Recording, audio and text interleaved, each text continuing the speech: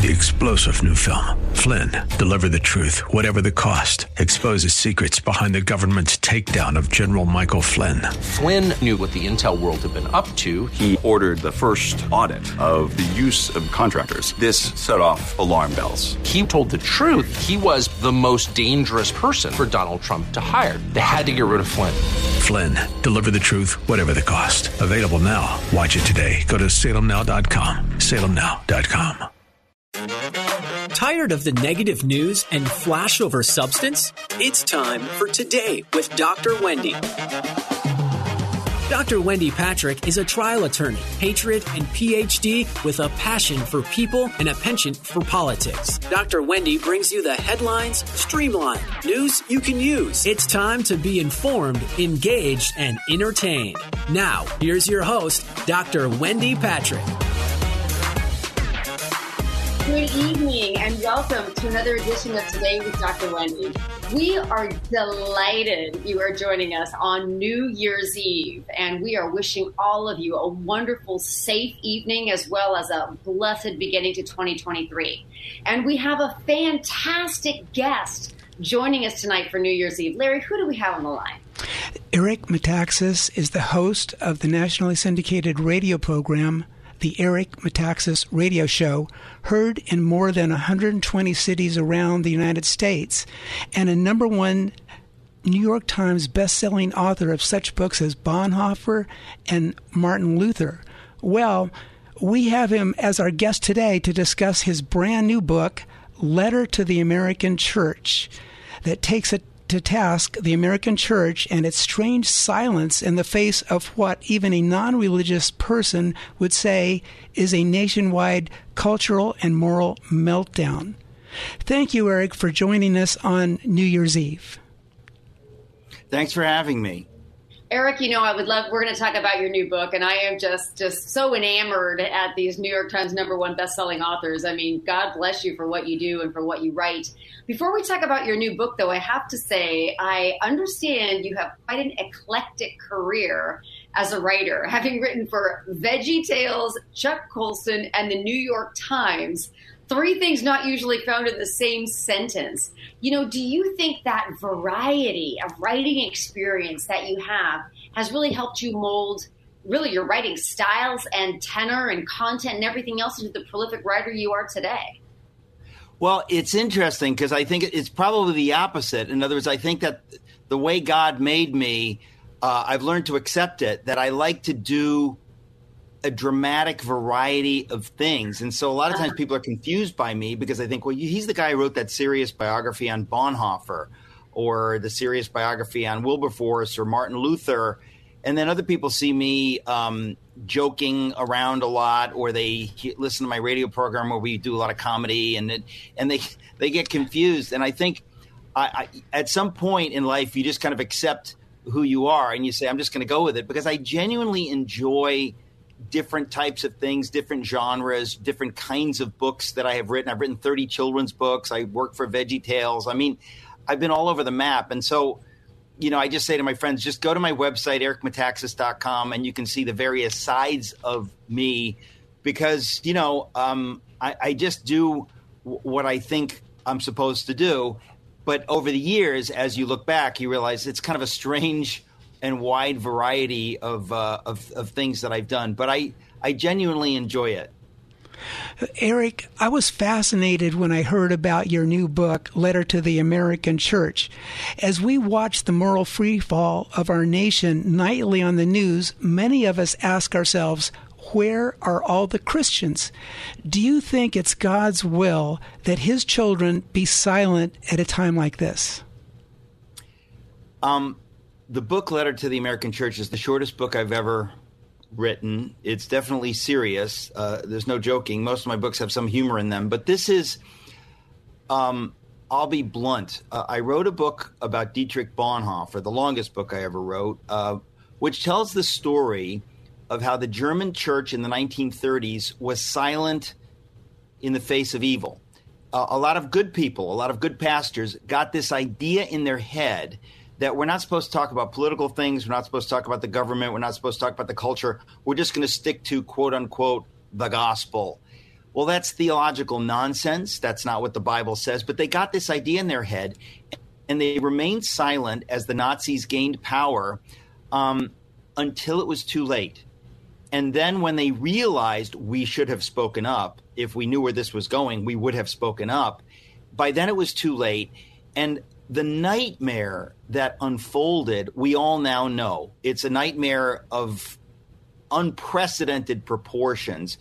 And it's clear, if you know the Bonhoeffer story, if you've read my Bonhoeffer book, it's clear that it is the fault of the church. The church had the power in that culture to speak truth. And I'll go farther. God calls his people. If you say you're a Christian, God calls you, commands you to speak truth in the face of evil, to speak up for those who have no voice, to speak against injustice and corruption. So I wrote that book. And then recently, as I've seen things in this country develop, I said exactly the same thing is happening in America. The American church has decided, and when I say the American church, I'm talking about most of the church, many evangelical churches, but every kind of church. They've kind of said, you know what, we don't want to go there. We don't want to get involved in criticizing the government. We don't want to appear political. And I realize it's the same error that the German church made, because there comes a time when evil is so clear that for you to pretend that you can avoid it, that you can be neutral, you've got to be crazy. If the Democratic Party was represented by Tip O'Neill, maybe you can avoid politics. But when the Democratic Party is basically being led by atheistic Marxists who are trying to impose genuinely godless values on all of America. Most Americans are not on board with transgender madness, with open borders, with forced vaccines, whatever it is, with corruption, with deep state corruption and election confusion and all of this stuff. Most Americans are not on board with. And so we have a small, globalist elites who've decided we now have the power to shut up those who disagree with us. And so the question is, will the church speak? And the church has been largely silent. And we are where we are now in free fall, in this nightmare, specifically because the American church is being exactly as silent and using the same excuses as the German church used. So I wrote the book Letter to the American Church to help explain to people that we are exactly where the German church was. They blew it. They didn't listen to the prophetic voices of Dietrich Bonhoeffer and others. And by the time they woke up, it was too late. Will the American church listen to what Bonhoeffer had to say today? If we don't, the fall will continue. I don't believe, to finally answer your question, that it is God's will that this nation go down the tubes. I do not believe that. And there are a lot of Christians that have a fatalistic, cynical attitude, and they go like, oh, we're being judged, it's over. That's not for you to decide. It's for God to decide. It's for you to fight and to speak against evil and to do everything you possibly can do. And I believe I make that case in this book. You know, Eric, I love the point you're making, and I love your passion for really tackling the hot button issues, some of the most provocative issues facing society today. As a fellow evangelical, I would love to know how we can find the type of common ground we need to increase receptivity to other people listening to some of these arguments, considering other perspectives, other points of view, whether or not there's value in simply following the crowd right off a cliff, as we often say. Yeah. And I wondered if you had any ideas as to how we can bridge that gap and maybe get some people to actually think, maybe Eric has something that my family and I should listen to. Well, I mean, Wendy, that's literally why I wrote the book. I said, I'm going to write a book to try to reach the people who can be reached, because there are people who can't be reached. There are people who are adamantine in their opposition to anything anyone says, whoever voted for Trump or whoever says I'm a conservative or whoever says I'm a conservative evangelical. You have to forget about those people, and you have to try to talk to the people who have ears to hear. And so I wrote this book in a way, not in an accusatory way, but in a moderate, pacific tone, hoping to reach those who can be reached. And I say to people, give this book to your pastor. If your pastor is avoiding this stuff, give this book to your pastor, because I try to make the case, as I say, in a way that's not trying to push people away. It's trying to invite them in, trying to make the biblical case. Here's what happened in the past. Here's what the Bible says. When people counsel you to be silent, only talk about the gospel. That's not biblical. And you need to know it's not biblical. If it's not biblical, by the way, guess what it is? It's from the pit of hell. It's designed to silence God's voice through his people. It's going to bring harm to many people. So we simply have to do our best. And I tell people, if your pastor doesn't respond to my book, which I've written as lovingly as I could and as biblically as I could, find another church. Find a church, because there are plenty across this country where they're not afraid to talk about these things. And by the way, those churches are growing in number, and the churches that are trying not to be political are having trouble keeping their doors open. Very interesting. That's great. It is such a great book. So the way out, would this be, you think, approaching pastors with your book, for example, to get them to kind of get more with the issues and start talking? Of course. Yeah. Okay. And I don't think that people should say, you need to read this or be angry. Just lovingly give it to them and say, would you please consider this? I think you'll enjoy this. And I think many pastors will. I think a lot of good people out there, they've simply not encountered what I'm saying in this book. And when they encounter it and they see it, I think a lot of them will say, you know what, holy cow, I missed this. We need to wake up. We need to get this right. I really do believe there are enough Christian leaders in this country who are willing to do the right thing, but we have to reach them. And it's literally why I wrote the book, Letter to the American Church, to reach those who can still be reached. Eric, we got just less than a minute. What is your website? Where can people find you the easiest? Yeah, everything about me you can find at ericmetaxas.com. The challenge is spelling it. Eric Metaxas, Metaxas, ericmetaxas.com.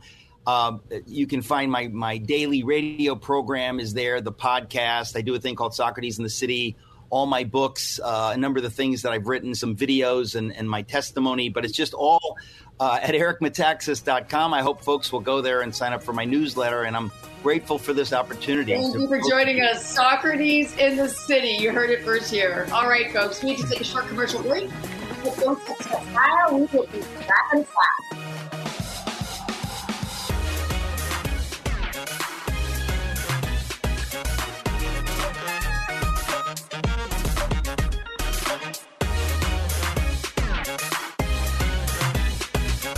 News cycle lowlights have no place here. You're listening to the headline highlights on Today with Dr. Wendy on The Answer San Diego. It's time for more news you can use. The headlines streamlined. It's time for more Today with Dr. Wendy. Now here's your host, Dr. Wendy Patrick. Welcome back to our New Year's Eve edition of Today with Dr. Wendy. So as we considered content for this evening, earlier in the week, we were sure that it was going to be about Southwest and the airline closures and cancellations and delays and where's my bag.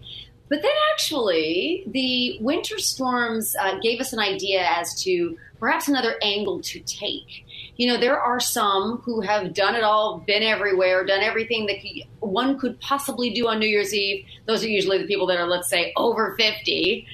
They call it amateur night. I'm sure that's not what they called it when they were 21.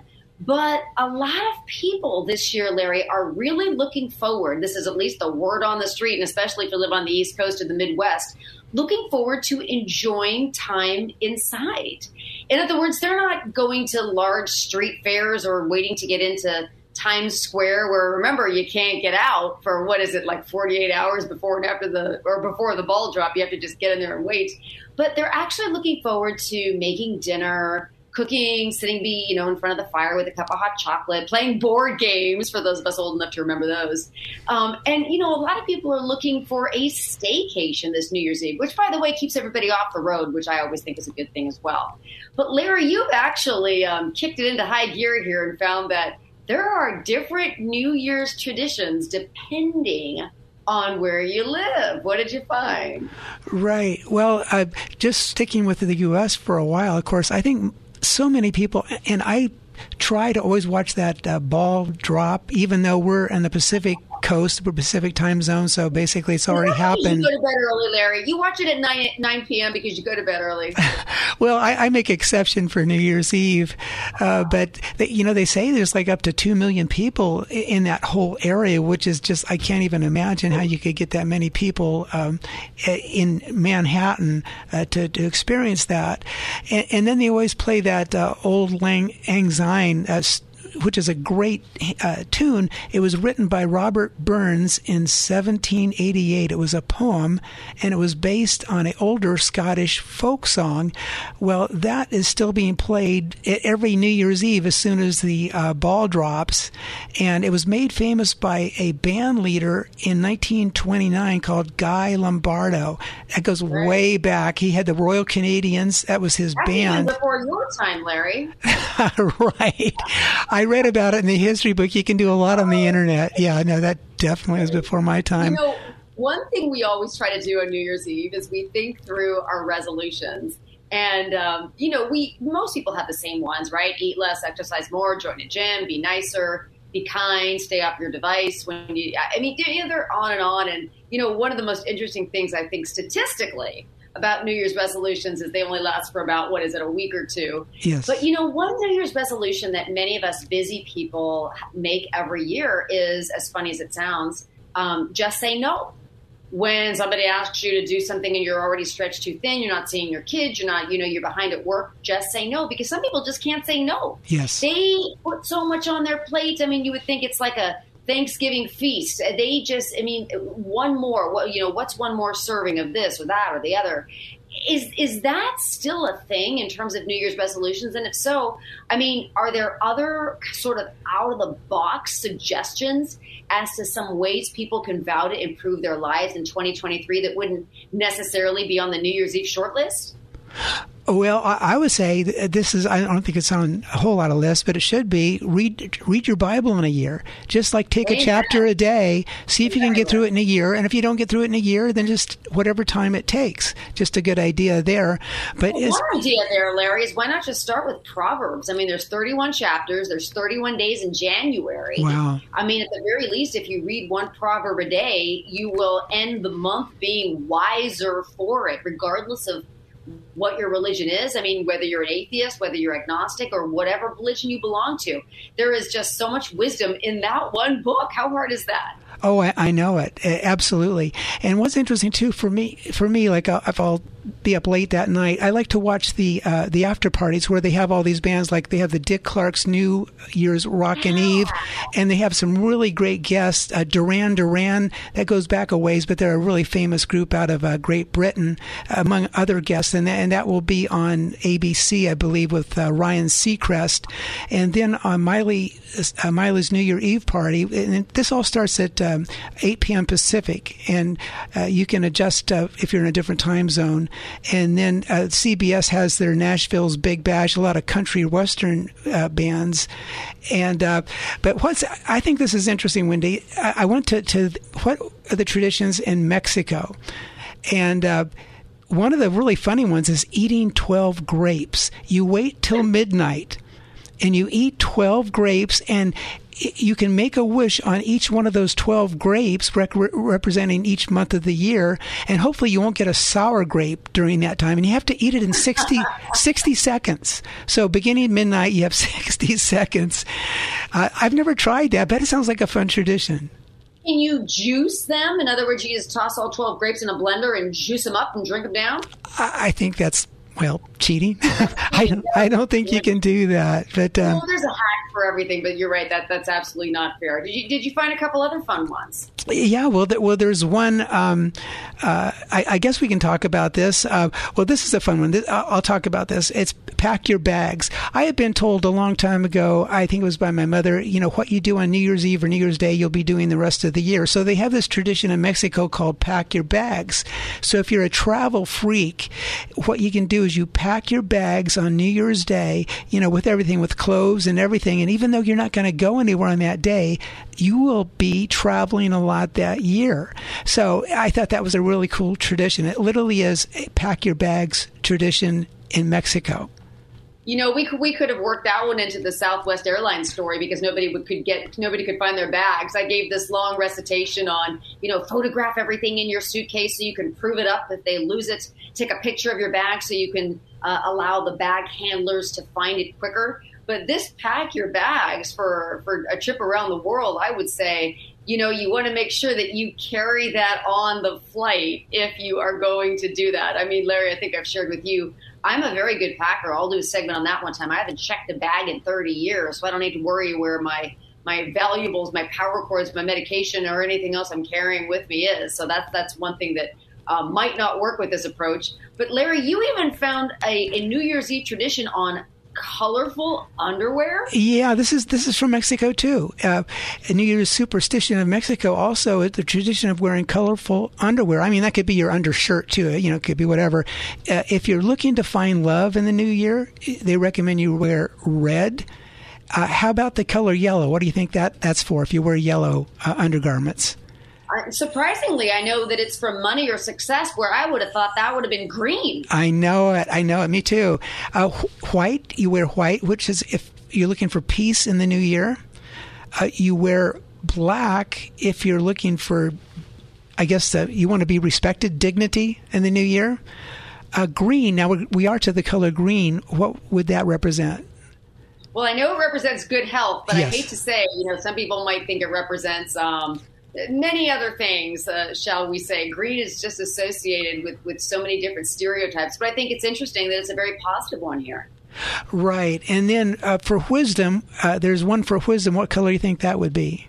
I know it's my favorite color, orange, because in my old age I've gotten nostalgic and I'm buying 70s gear and clothing and everything is orange. Remember those days, Larry? Your shag carpet was orange, the lamps were orange, the vases were orange, the front of your house was orange. I mean, my goodness. But I do understand here orange underwear on New Year's Eve, I suppose, gives you wisdom or means that you hope to have wisdom in the new year. I know. I don't even know where you go to buy something like that. Probably the internet, I guess. But this is buy everything else, Larry, Amazon or the internet. You're right, something else. Now, I also understand there's a place that you wear polka dots. Right. Yeah, that's in the Philippines. So in the Philippines, if that's on your travel bucket list, be prepared to see people wearing polka-dotted get-ups.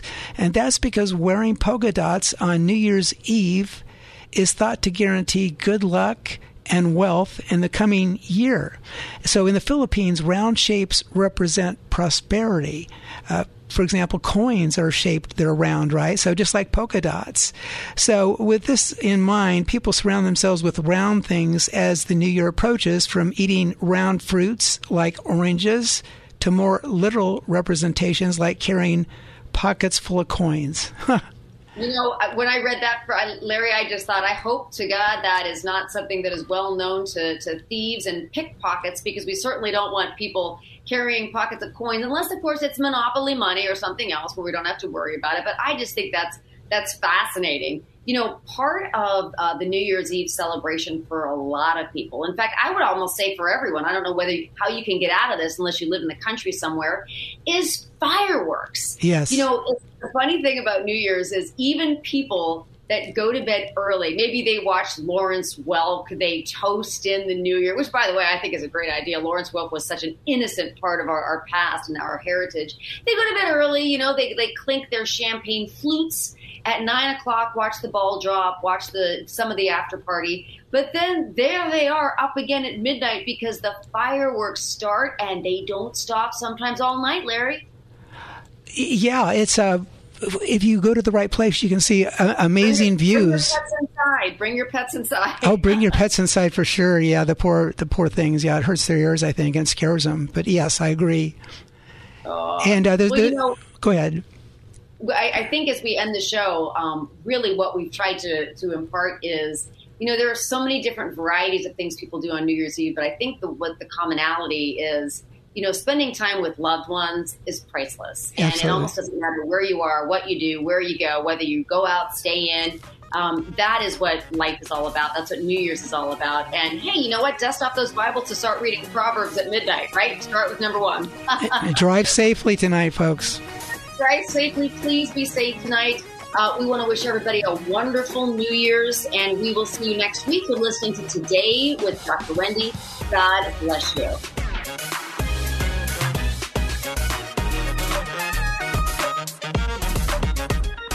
Thank you for joining us for Today with Dr. Wendy. You can learn more about Dr. Wendy and how to become a guest or sponsor of the show by visiting wendypatrickphd.com. That's wendypatrickphd.com. Tune in every week at this same time as Dr. Wendy will engage and inspire you with an upbeat viewpoint on the highlights of the day. This has been Today with Dr. Wendy on The Answer San Diego. 3-star General Michael J. Flynn, head of the Pentagon Intelligence Agency, knew all the government's dirty secrets. He was one of the most respected generals in the military. Flynn knew what the intel world had been up to. He understood its funding. He ordered the first audit of the use of contractors. This set off alarm bells. The explosive new documentary, Flynn, Deliver the Truth, Whatever the Cost, uncovers the facts behind this scandal. Flynn told the truth. He was the most dangerous person for Donald Trump to hire. I find out the worst enemy that I'm going to face in my life is right here in America. They took my assessment and they wanted me to change it. And I was like, I'm not changing it. They had to get rid of Flynn. With in-depth interviews, archival footage, and never-before-seen personal records of the man behind the headlines. I just felt like I was drowning. Flynn, Deliver the Truth, Whatever the Cost. Available now. Watch it today. Go to salemnow.com. salemnow.com.